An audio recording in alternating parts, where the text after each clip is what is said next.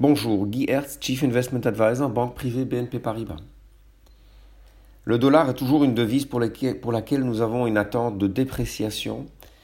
Le dollar a été une devise qui a été plutôt soutenue les dernières semaines, les derniers mois. En effet, le dollar a été ou a profité d'un contexte d'incertitude globale, aussi un contexte où on a vu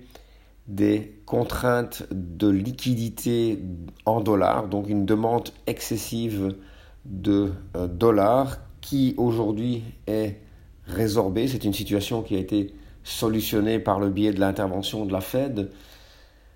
On pense donc que le dollar va se déprécier parce que on a une incertitude globale qui devrait continuer à diminuer, notamment aussi avec les plans de relance très importants qu'on n'a pas vus dans l'histoire, même dans la crise donc 2008,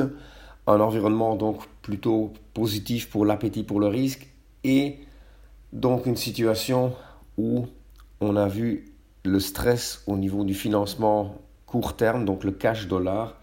a diminué et enfin aussi une situation où on s'approche des élections américaines et ça devrait ajouter un petit peu d'incertitude dans le marché dans un contexte où le dollar reste globalement